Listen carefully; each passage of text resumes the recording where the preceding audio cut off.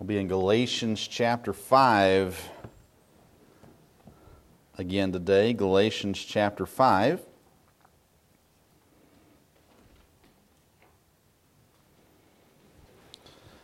We'll continue through our fruit of the Spirit, reading in verse number 22. But the fruit of the Spirit is love, joy, peace, long-suffering, gentleness, goodness, faith, meekness, temperance. Against such there is no law.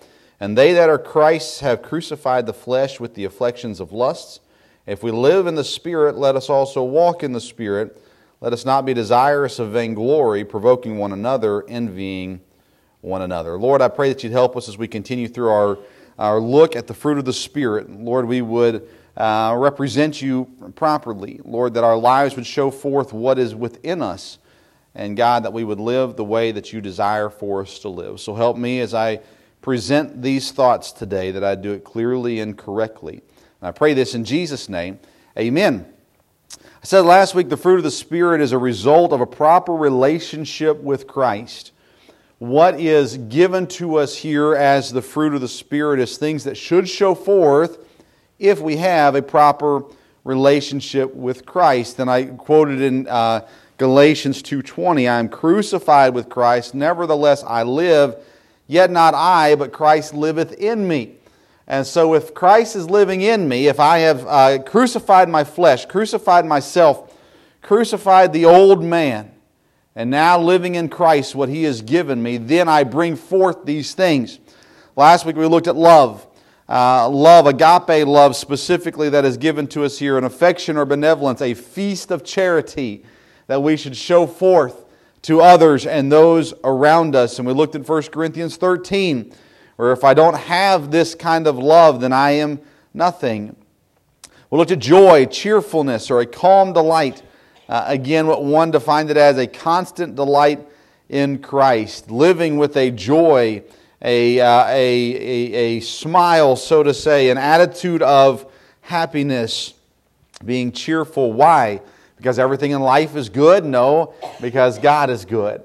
And so living in that love and in that joy that God gives us and showing it forth to other people. Today I'd like us to look at the next two lists here in the list for us.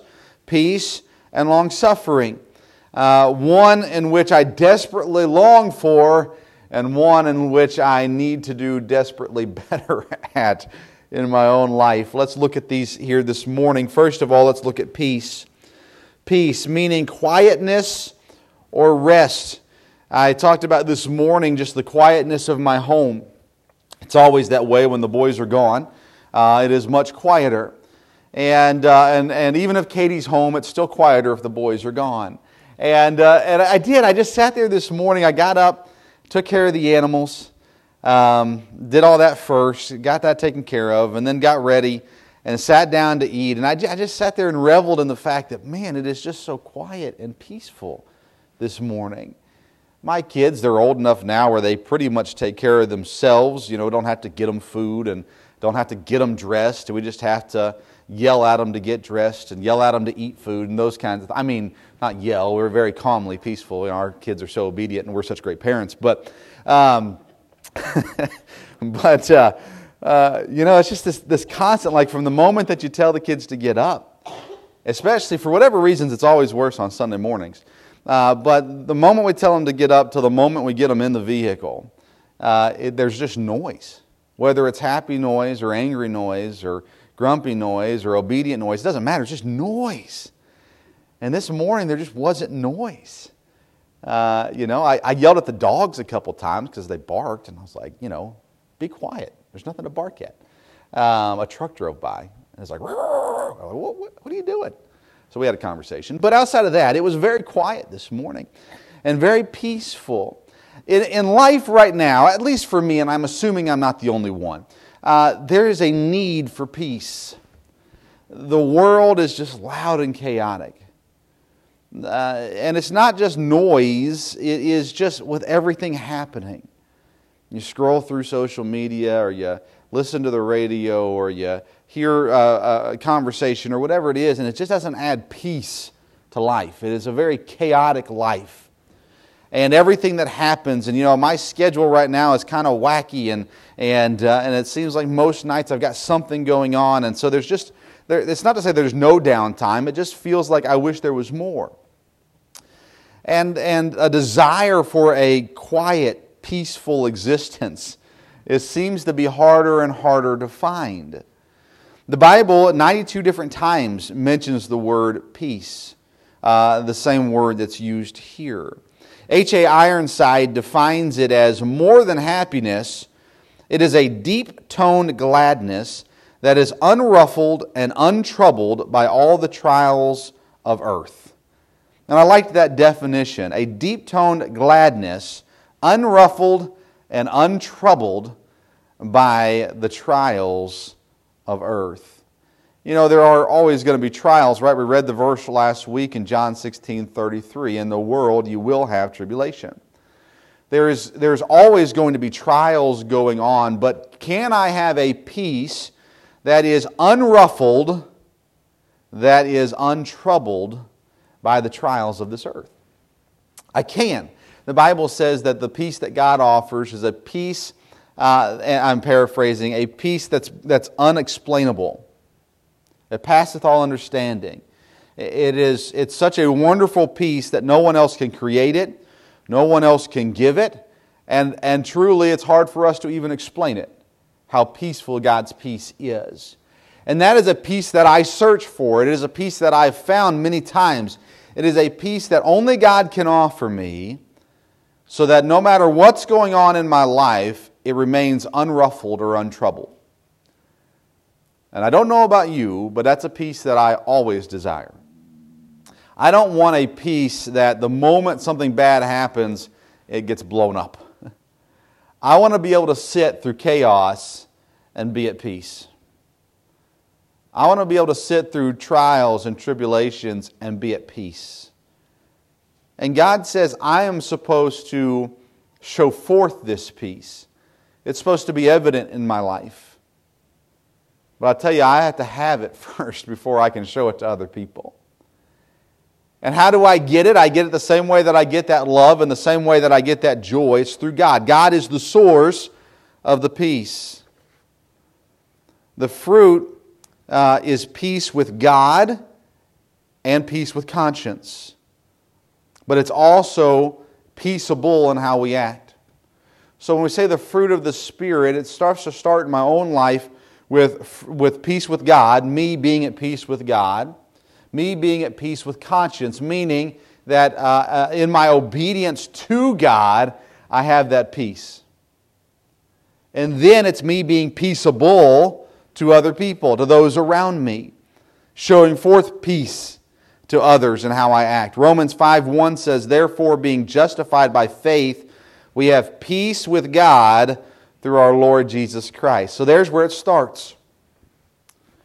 It says, being justified by faith, we have peace with God through our Lord Jesus Christ. Through what Christ did for me on the cross, ultimately provides for me the ability to have that peace. Well, what did Christ do for me on the cross?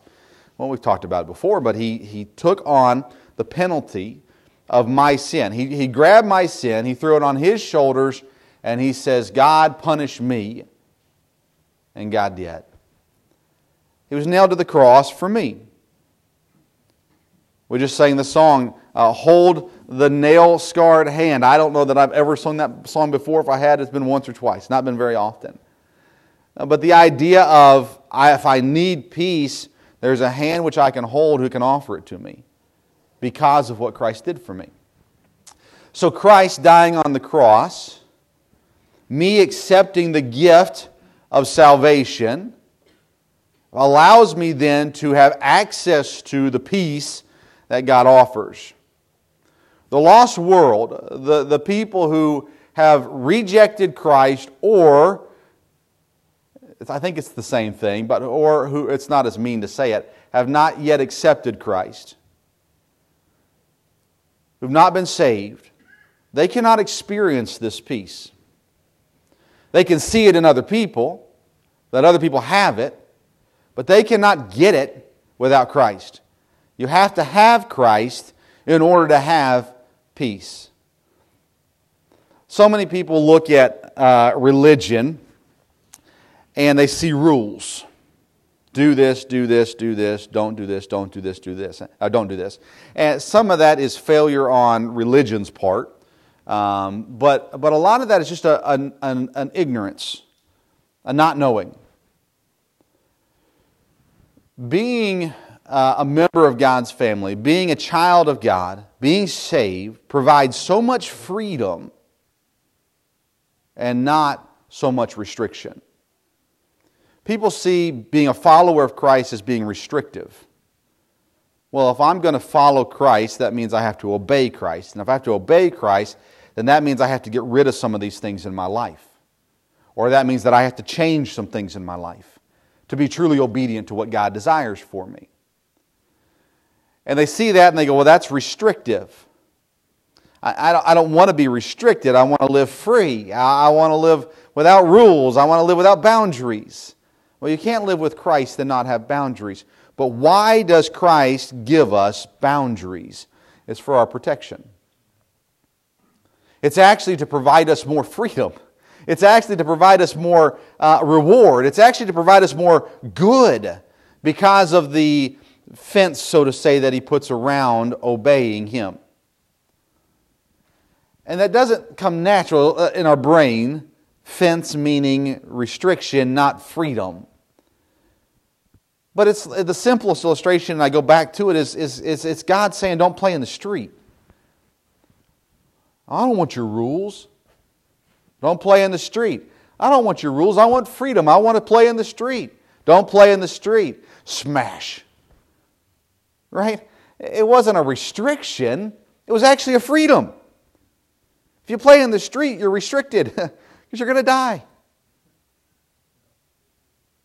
But if you play where I tell you to play, you're going to be happy. You're going to be free. You're not going to die.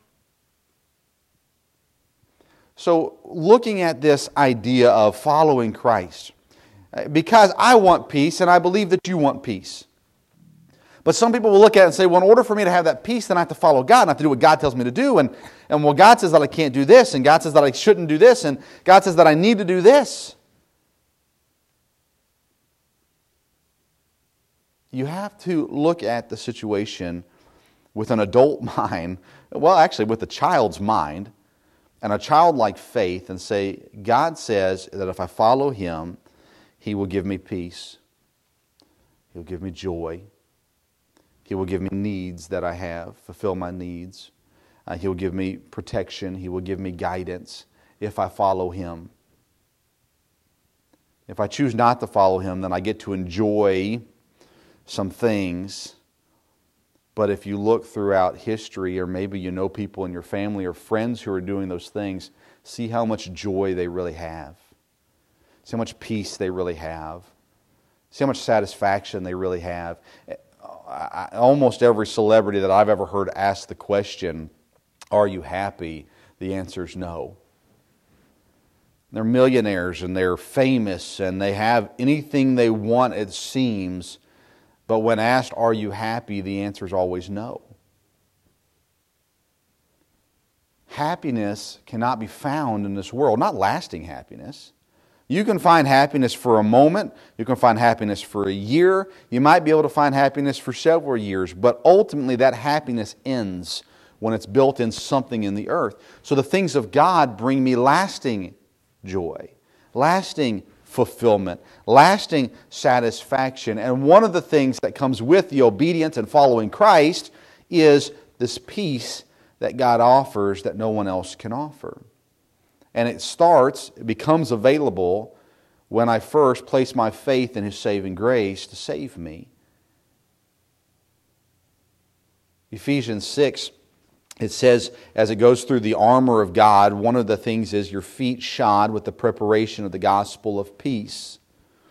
The gospel brings peace with God. Accepting the gospel that Jesus Christ came to earth, He died on the cross for your sins. He rose again victorious 3 days later. That's the gospel. That brings peace. Peace with God. It ultimately brings peace with self. The gospel allows me to live freely, knowing that my sins are forgiven, that my past doesn't have to drag me down. Knowing that I have a God who loves me and a God who cares for me, that brings peace within myself, and the gospel brings peace with other people. And sharing the gospel and loving people and biblically following God in the command to share the gospel, it will bring peace with other people. You know, we can fight about politics all we want, or we can find peace with the gospel. We can fight about personal standards all we want, or we can find peace with the gospel. We can fight about all kinds of things if we choose to, or we can find peace with the gospel. You see, the Bible says that the fruit of the Spirit is love, joy, peace. It's a result of my relationship with Christ. And just like anything else, if I don't have a proper relationship with Christ, I'm neither going to find the peace that God offers, nor am I going to share the peace that God offers. I will not be peaceable to other people around me. I will not be a peacemaker, as God says, blessed are the peacemakers. I will not be peaceful if I don't have a proper relationship with Christ. And it's why I sit here and I watch as so-called Christians act in a way that is not the way that God says we should act. And we expect people to respond to that? What it shows me is that person doesn't have a proper relationship with God. But be careful looking at other people so much and judging them. It's most important that you look at yourself. How do I respond? How do I interact with those who disagree? How do I talk with those in whom it seems like there is nothing that we have in common? If you work in a job that has co-workers, you have people around you, in most cases, that you don't like, that you don't agree with on anything, that you can't stand. How do you respond to them? If you have a proper relationship with Christ, you're going to show forth love. You're going to show forth joy. You're going to show forth peace. And they may not return it to you. But it's a fruit of what you are and how you behave. And a result of a proper relationship with God will be a peace. Peace that we have and peace that we share. Church has failed over time to produce a product that isn't inward. It's only outward. Religion has done this, not just Baptist churches, but all religion does this. It promotes an outward action without actually having an inward change. And so we tell kids and we tell teenagers and we tell adults, you need to do this to be Christian-like. You need to go to church, which, by the way, the Bible says you need to go to church. You need to read your Bible. The Bible says you need to read your Bible. You need to pray. The Bible says you need to pray. But we get to this point where we get into these other things. I've seen people who you need to dress this way. I've seen it as weird as your hair needs to be combed this way. And I'm thankful I didn't grow up in that environment. Hair style had to be a certain way. It had to be a certain length. Couldn't be so long. But whatever. It's weird stuff. Anyways. But we get to this point where we say you have to look the part. And they don't care if you actually are the part. They just want you to look the part. And then over time that transitions to where we get so far away from just obey the Bible to obey us. And then the next thing you know, we got all these churches around America, and we're thinking, well, why is America going to the garbage? We got all these churches around here. Well, if I can be blunt, it's because the churches are garbage. And I'm not talking about the mega churches, although I feel that way for other reasons. I'm not talking about the Joel Osteens, although I feel that way. I'm not talking about the other denominations. I'm talking about us. And we must never be at that point where we're saying, obey us. It should always be, obey God. And we have to understand that in order for us to have this peace, it's not about doing actions. It's about obeying God. You can't attain peace by serving in church. I've seen some of the most unpeaceful people serving in church. You say, well, it's good to serve in church. Yes, it is. But why are you doing it? You can't give all kinds of money to good causes, to church or causes of the church or other good charitable causes and find peace. It won't work. So many people in this world try to buy peace. You can't do it. It comes one way, by having the proper relationship with Christ. So how do I have the proper relationship with Christ? Well, it's those things we've already talked about. It's the start of it is by reading your Bible. Why? Because the Bible is God's Word. And it teaches you about God. And it teaches you what God desires for your life. By praying. Why? Because praying is a conversation with God. And so we are talking to God and God is talking to us. You want a relationship with God? You got to talk to Him. And we go to church. Why? Because if you're in the right church, if you're in a Bible preaching church, then you're hearing God's Word taught and preached and talked about and discerned, is that a word? Deciphered, given so that you can learn more. That's where it starts. So we can learn more about God, so we know how to live the way God wants us to live, so that ultimately we can be what God wants us to be and produce the fruit that God wants us to produce, which includes peace. You want it in your life, you have to have the proper relationship with God. And a result of that will be sharing it with others, being peaceable to other people. Peace. Number 2, we're looking at long-suffering. Long-suffering, the word used in the Greek, and I hate saying that because it makes me sound hotty-toddy. I don't know Greek. I looked it up. In the Greek, the word literally means fortitude or patience. I love that. Fortitude. Got to have some fortitude to be patient. It's not for the weak. But guess what? I'm weak. Where do I get my strength from? It should be from God. And God gives me what I need to be long-suffering, to be patient.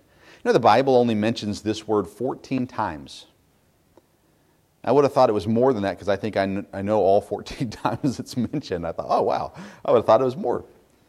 14 times. One commentator defined long-suffering to endure uncomplainingly. I love that. To endure uncomplainingly. It has the built-in of fortitude in there, doesn't it? To endure. It's not easy. Patience, for most people, is a hard thing to come by. To endure uncomplainingly. Patience defers anger, Matthew Henry says. 2 Peter 3:15 says, account that the long-suffering of our Lord is salvation. God is patient so that more can and will be saved. He is the example, right, in all these things, in love and joy and peace and long-suffering and so forth. Christ is our ultimate example. And it says that we must account that God is long-suffering, which is salvation. For if God was not long-suffering, you and I wouldn't be here. I'm not sure if you read your Bible, but there are a few stories of some people who did some bad things. And of a world and of a community and of a society and of a surrounding that is wicked and evil.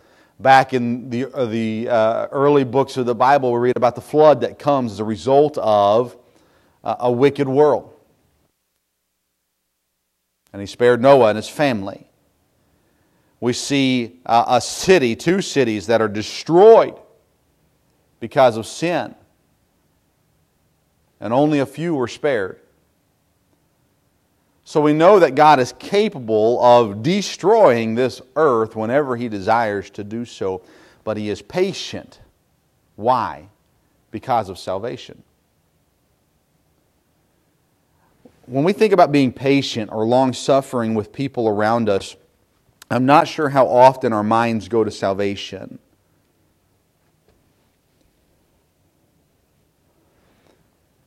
But because God is patient, it opens the door for salvation. It provides opportunity. Whereas if God wasn't patient, He would have destroyed the earth a long time ago. We wouldn't exist, wouldn't be here now, would have never been saved, all those sorts of things. You look at the earth now, you say, boy, it's a wicked world. It is. It has been, by the way. But it is. It's a wicked world. And we've talked about this before too, but sometimes we get so caught up in saying, God, come now, God, come now, God, come now. Wanting God to return and rapture us up to heaven and start the end of times that we read about in Scripture, when we should be saying, God, please wait.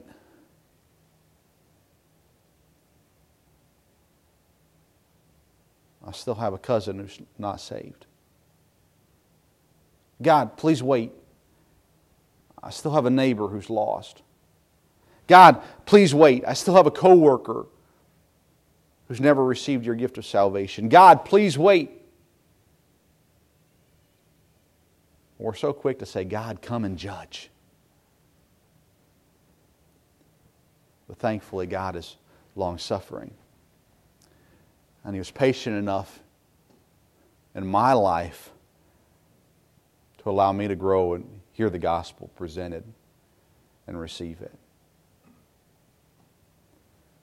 He's been patient enough in my kids' life to let them hear the gospel and receive it. And how selfish and how wrong it is for me, I think, this is my opinion, to say, God, hurry up and come. For the fruit of the Spirit is long-suffering,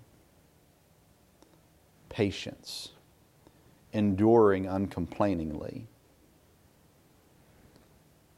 1 Peter 3:20 says, once the long-suffering of God waited in the days of Noah, while the ark was a preparing, wherein few, that is 8 souls, were saved by water.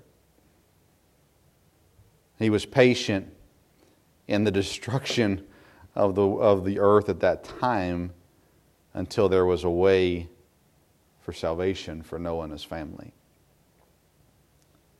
And He's patient now, and He's giving us opportunity to share the gospel. He's giving us opportunity to preach God's word so that more can be saved.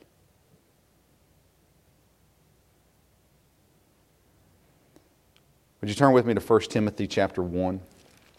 I want to look at two different passages before we close out today. 1 Timothy chapter 1.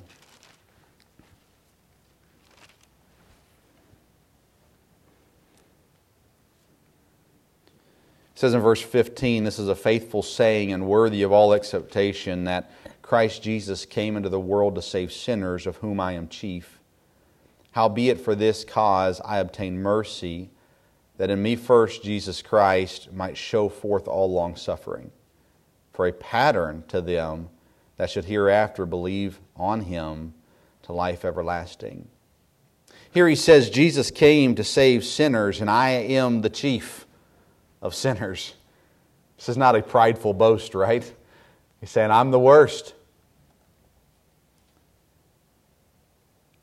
And he says that Jesus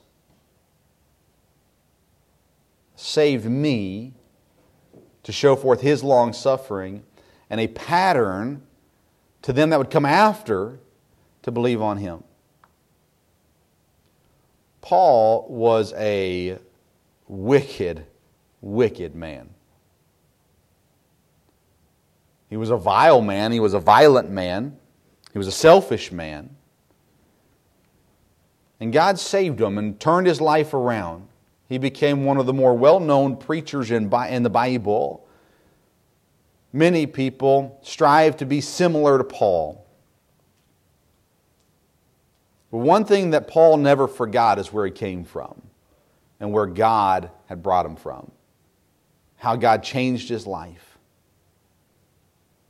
And I believe truly that Paul looked at his own life and thought, if there's anyone unworthy of salvation, it's me.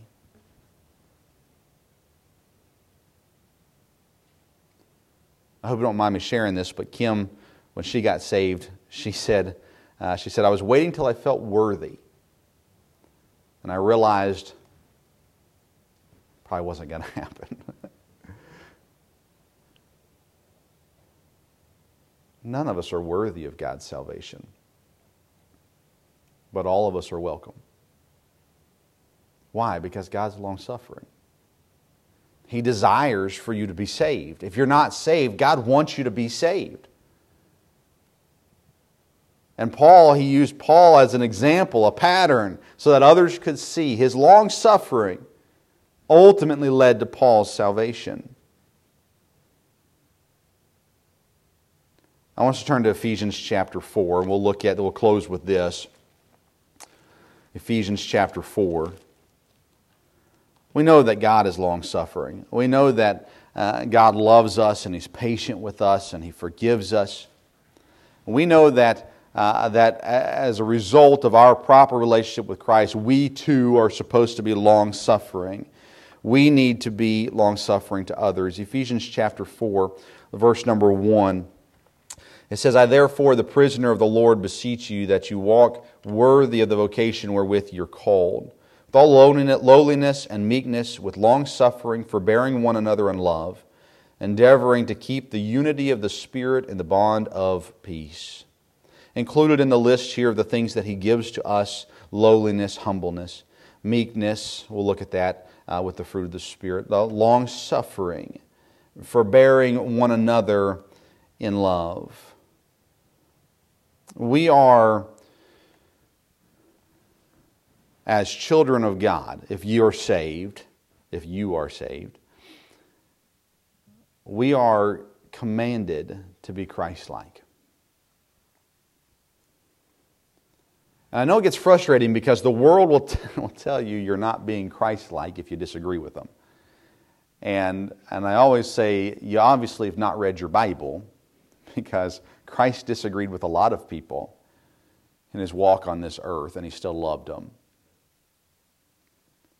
So I know it's frustrating because you'll hear people say, well, you're supposed to be like Christ. You're a Christian. You're supposed to love like Christ loved. And we are. I agree with what they're saying. I don't agree with what they mean, typically. But Christ is our example. So we are supposed to love as God loved. And we're supposed to be long-suffering, to be patient as God is long-suffering and patient. And we seem to always look around us and expect people to be where we are, not taking into account their biblical teaching, their biblical knowledge, their relationship with God. We just say, you should be as good as me. You should act the way that I act.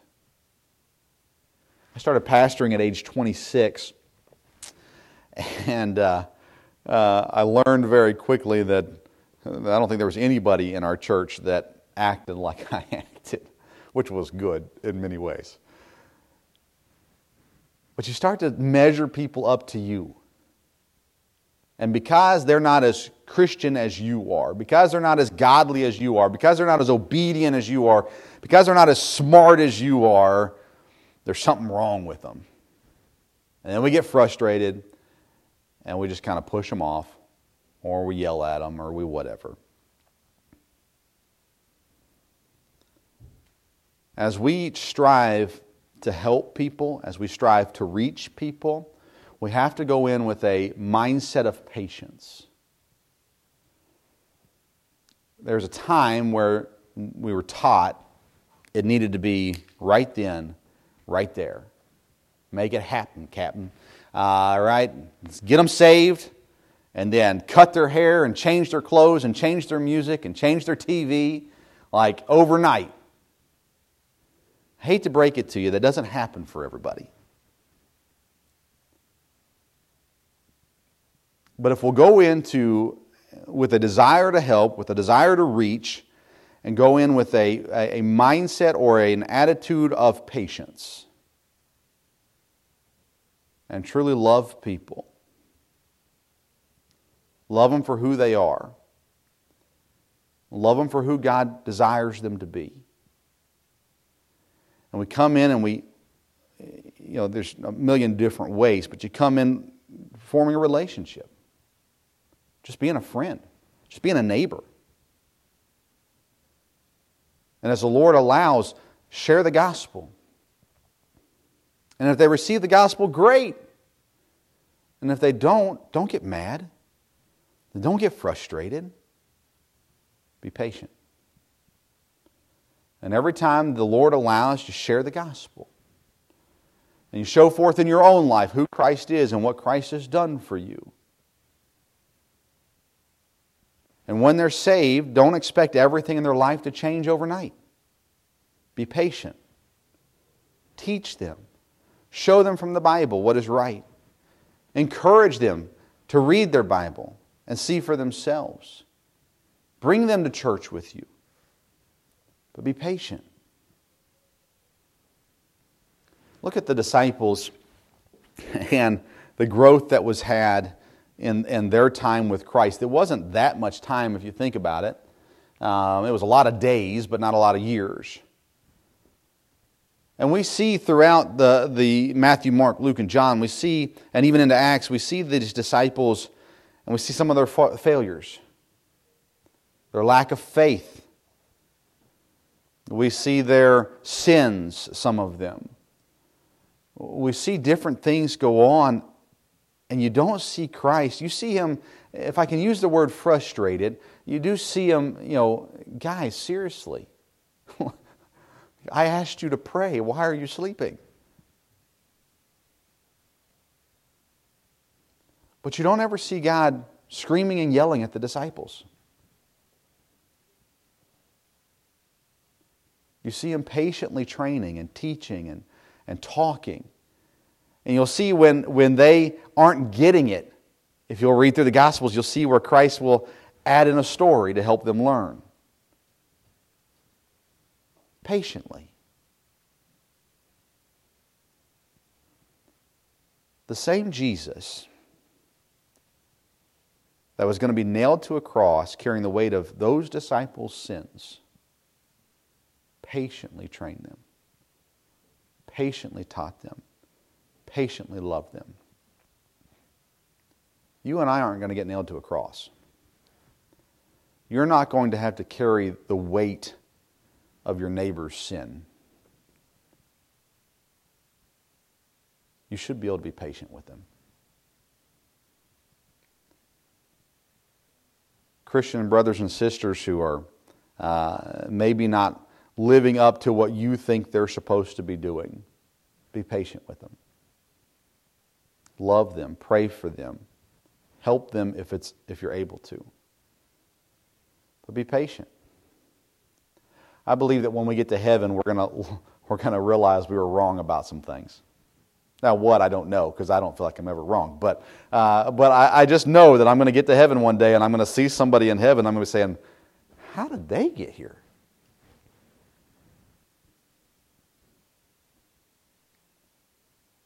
I don't know. Eternity's a long time. I'm not sure what all will be discussed and how many questions we'll have in heaven. We always think about, well, I'm going to go find this guy and ask him about this, or I'm going to go whatever. I don't know that we're actually going to do that. But if we did, I have a feeling that if I went and said, hey, Jesus, while I was on earth, I was always taught, and I always taught this. and a lot of people disagreed with me, or some people disagreed with me. Was I right? It won't surprise me if God says no. I was always taught that Christians can't cheer for the Cowboys. Will I ask that question in heaven? Probably not. But I could be wrong. Don't tell my kids, but I could be wrong. You see, we live on this earth, and we live life, and we strive, I believe, in good motives. We strive to be right with God, and we want other people to be right with God, but in our desire for them to be right, we're not very patient. And God has been so patient with me. And if I have a proper relationship with God, I too will be long-suffering, patient, endure uncomplainingly, and defer my anger, and just love people patiently and allow God to do a work in their life. Now, I pray for them, and I teach them, and if they'll allow me, I'll train them. But at the end of the day, I have to be what God wants me to be. And He says a result of your relationship with me is long-suffering. Do you have peace today? Are you being peaceable today? Are you patient with others? A proper relationship with Christ will produce fruit. And that's love, joy, peace, long-suffering. And we'll look at more again next week. Lord, I pray that You'd help us. I know that we all desire peace in our life. But Lord, I'm not sure that we desire enough to be peaceable. So Lord, I pray that You'd help us to understand how to get that peace that You offer, but Lord, also how to be peaceable to others. And God, long-suffering, what a wonderful picture, what a wonderful example You are to us in being long-suffering. And God, may I be able to understand and apply into my life the need for me to be patient with others. And God, I pray that I will take from Your example and learn from Your word on how to better be long-suffering. Ultimately, Lord, the desire is to be what You want me to be. So I pray for Your help. With our heads bowed and our eyes closed this morning, I'd like to ask a couple questions.